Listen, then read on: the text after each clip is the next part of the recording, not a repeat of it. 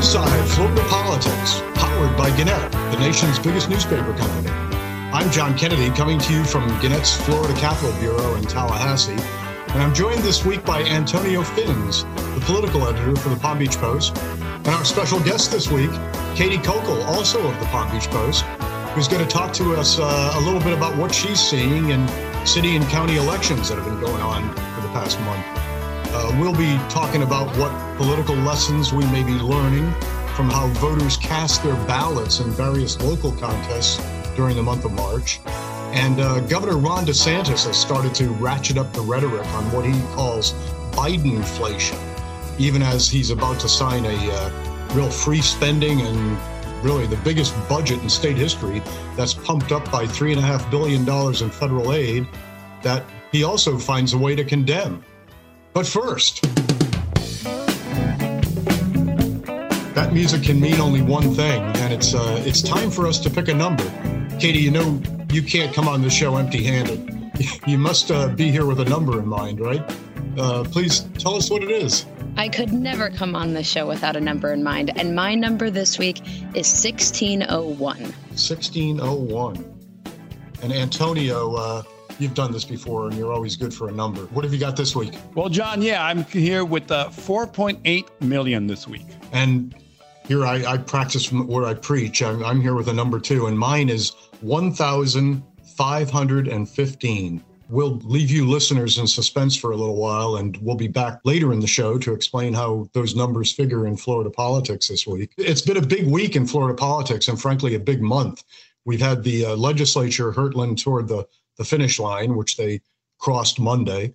And earlier this month, across the state, there were municipal elections, races for city commissions, city councils, and the occasional ballot question put before voters. Being Florida, of course, there was some nuttiness in these elections.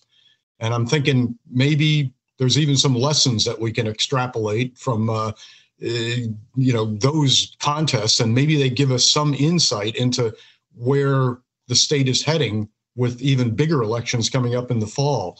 Now, Kati, you were covering elections contests in the northern Palm Beach County city of Jupiter, which, despite its name, really isn't another planet. Instead, what you reported on there seemed really so familiar to anyone who's been watching national politics in recent months. In Jupiter, we saw the weaponizing of the Defund the Police cry in races that, sure, they had nothing to do with that topic.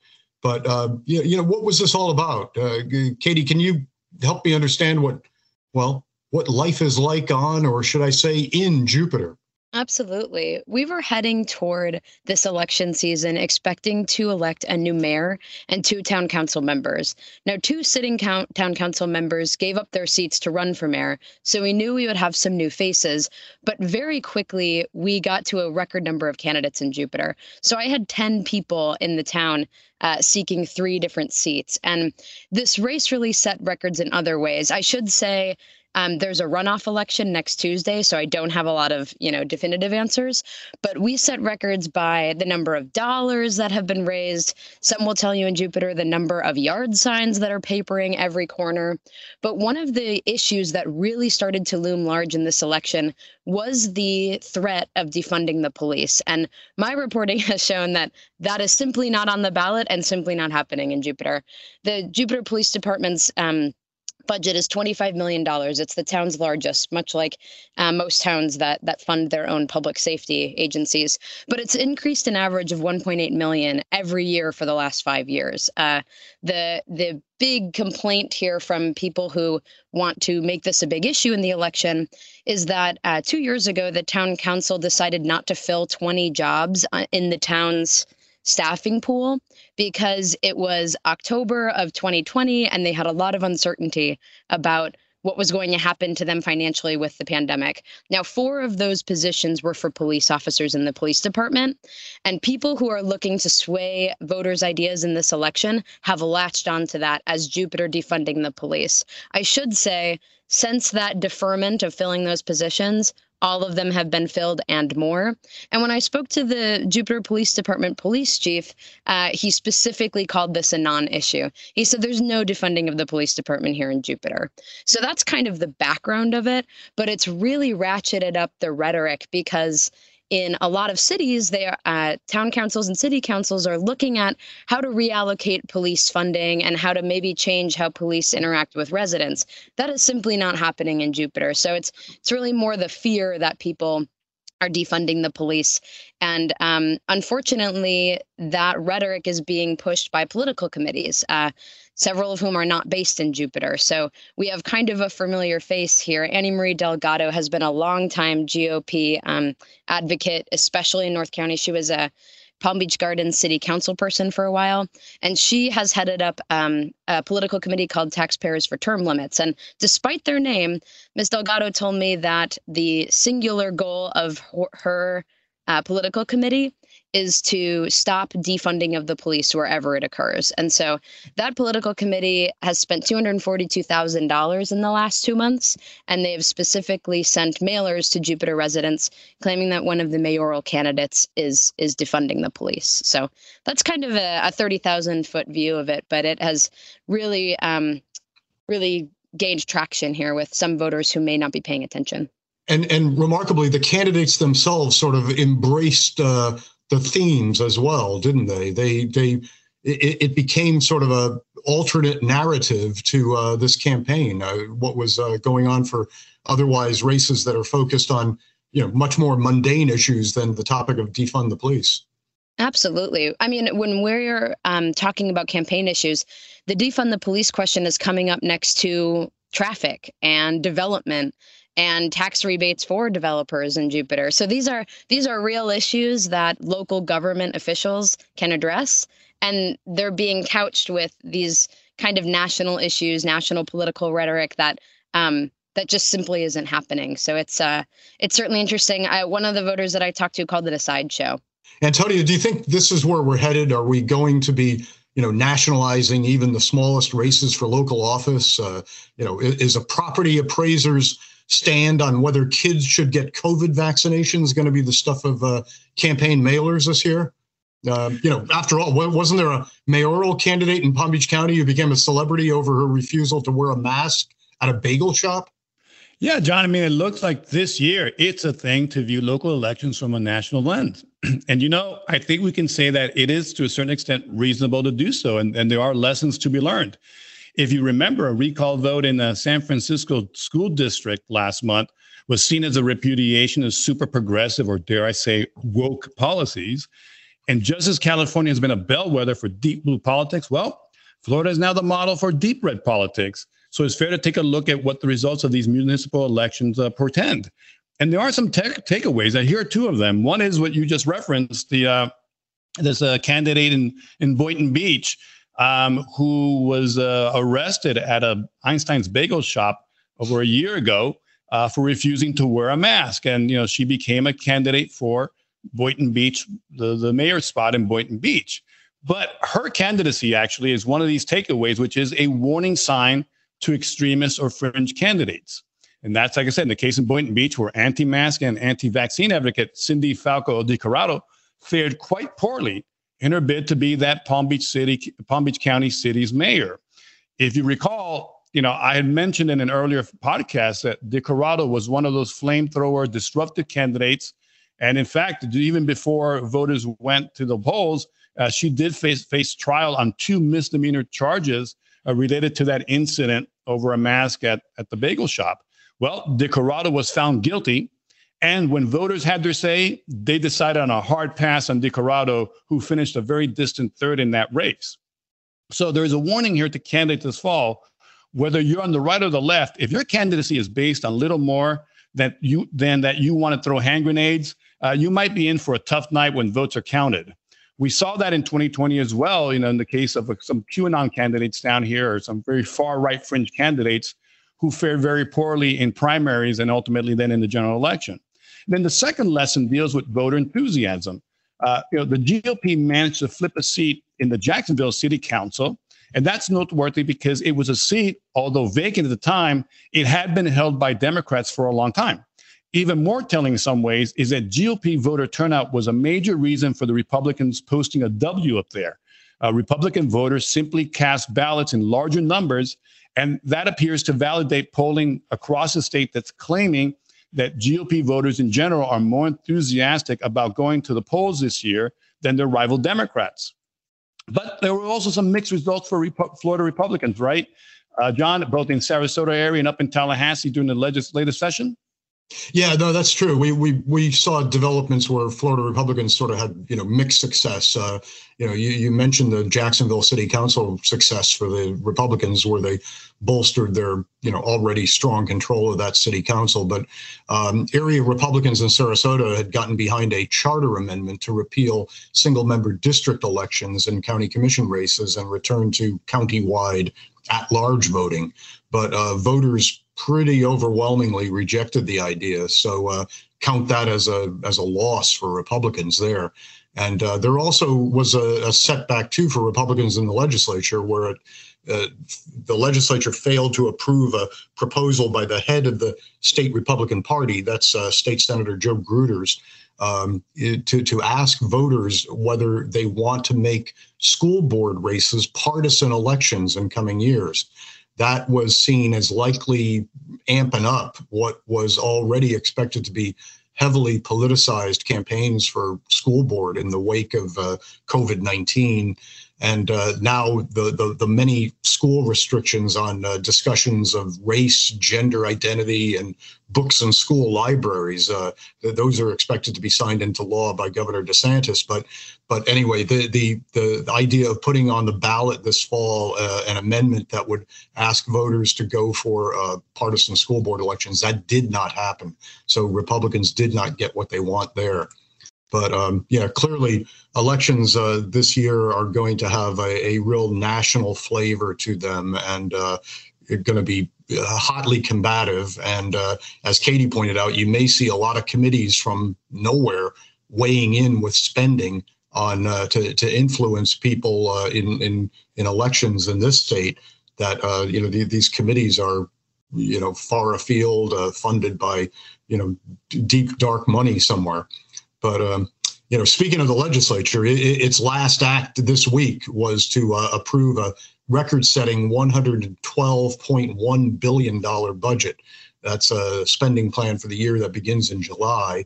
That's 10% bigger than last year's, which also was 10% bigger than the budget from the year before. So some of that big spending, of course, can be attributed to the money flowing in from the federal government as part of COVID relief to the states. But Antonio, DeSantis is spending these Biden bucks even as he squawks about it, contributing to inflation. Can the governor have it both ways? Well, John, look, this is an area that I know a couple of things about. As I've said on this podcast before, I was originally a business and economics writer.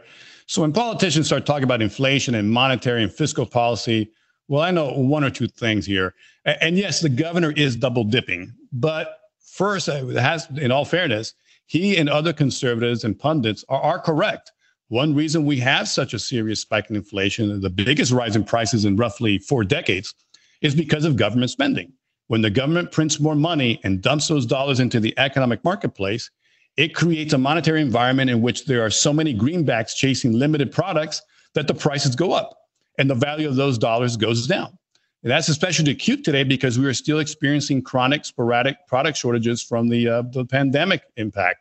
There are a number of causes for those shortages, from production backups at factories and shipping ports, not enough people to unload ships, and not enough truckers then to transport those goods to the companies that produce them, from the companies that produce them. So there is also reason to believe that some manufacturers, such as those in the semiconductor industry, are holding back production to keep prices high and ultimately inflate their profits. And as I said on this podcast, a couple months ago, the millions of COVID infections and illnesses are another reason why. It's the fact that so many people have lost hours at work because they've gotten sick means that it's limited productivity. The companies are just producing. They're not producing at the rate they were before. There's no way they can, given the fact that so many people at one time or another have been out. So the bottom line here, John, is that the limited number of goods plus the increase in dollars flowing into the economy is the major reason why prices are rising and rising. But here's the catch. When we say government spending, it's not just the federal government, it's also the state government. And this is where DeSantis and other Republicans are talking out of both sides of their mouth.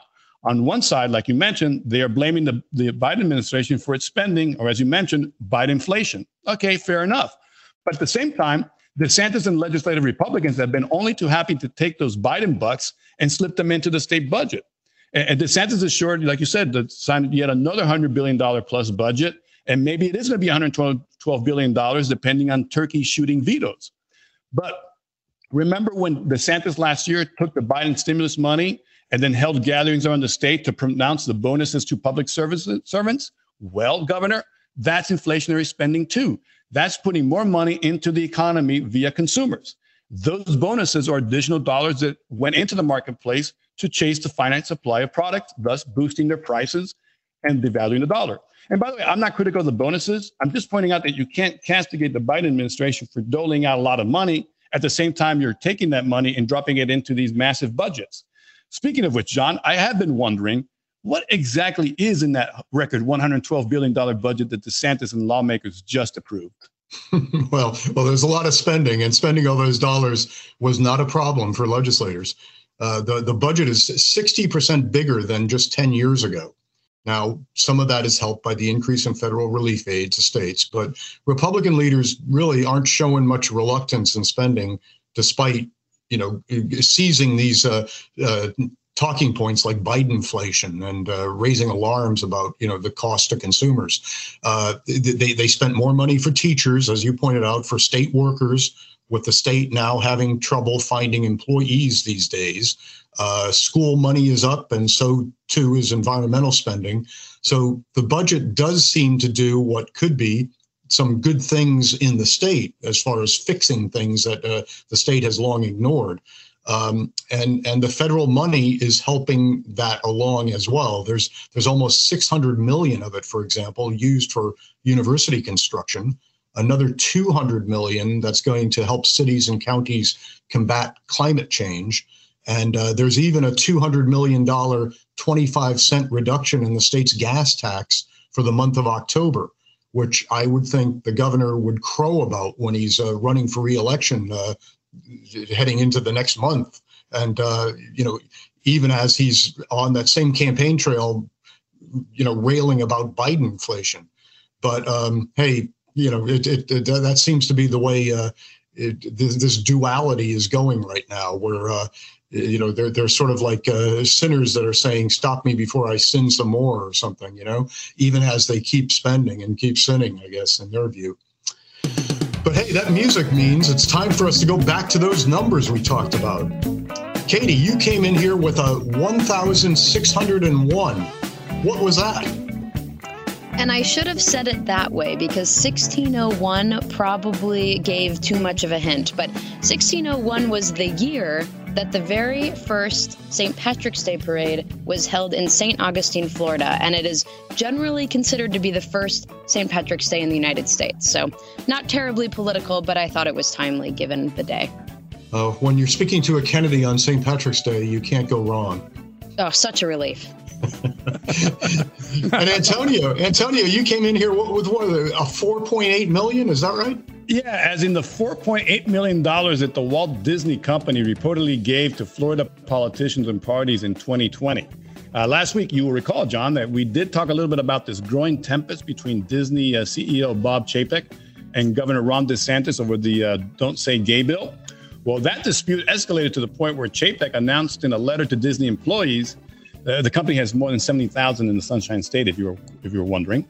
He told the employees that the company would freeze making political donations to reassess its strategy and make sure its advocacy better reflects our values, quote unquote. Chapek also offered a mea culpa of sorts for the company's silence as the Don't Say Gay bill was making its way through the legislature by admitting, quote unquote, that he missed the mark on this. Critics, though, were quick to point out that maybe it wasn't so much that Chapek and the company missed the mark. Maybe it's that they had their lips sealed because they stand to reap $580 million in incentives for moving 2,000 employees from the company's Burbank, California headquarters to do new digs in a community outside of Orlando. Maybe, maybe not. What appears obvious, though, is that Disney employees weren't entirely satisfied with Chapek's letter. Online message boards are all abuzz with talk of a planned protest walkout by company employees on March 22nd, and in which they will be taking a cue from Florida high schoolers who have been at the forefront of opposition to legislation to the Don't Say Gay bill that is sure to become law, maybe even with a signing ceremony live on Fox News. As for political contributions, if you're wondering, Republicans got a good chunk of that money. Politico reported that the Florida GOP got $913,000. A GOP Senate campaign got $586,000, and DeSantis received $50,000. And the Florida Democratic Party got $313,000. Again, those numbers were reported by Politico. As for DeSantis, he's not backing off. In fact, the governor has been going after woke corporations, whether on COVID policies or diversity training and awareness programs. He's clearly not a traditional big business-friendly Republican. And he said last week that, the company's making a fortune off being family-friendly and catering families and young kids. Well, they should understand that parents of young kids do not want this injected into their kids' kindergarten classroom, which again confirms the accuracy of the Don't Say Gay tag on the bill, and which again signals that the governor and those who support the legislation somehow find something wrong or uncomfortable with the LGBTQ plus topic. In any event, John, there you go. It's Walt Disney World's big 50th anniversary celebration this year, but the fireworks, well, they're in the political arena. Yeah, that's very true. Governor DeSantis is finding out it's a small world after all when it comes to funding and when it comes to picking your enemies, I guess. Well, my number was 1,515, and that's the number of bills that were filed in the legislature this year that, well, never made it to final passage in both the House and Senate. Only 238 of these so-called general bills actually did make it to the finish line. So that just shows how selective lawmakers are with what lives or dies at the state capitol. It's been generally seen as a pretty hard-edged session. Controversial bills drew national attention. We've talked about all of them before: limiting discussion of race in schools, talk of sexual orientation and gender identity in early grades, penalties on transportation companies that help migrants come to the state, and then, of course, new efforts to pursue claims of election fraud. And don't forget the biggest overhaul of abortion law in Florida in almost 50 years. But, I guess given the track record, maybe a lot of people should be grateful that the success rate for bill passing is a mere 14%. Well, that's all the time we have for this week on Inside Florida Politics. I'd like to thank our producer extraordinaire, Thomas Cordy, and thanks to all of you for listening. Stay cool, Florida.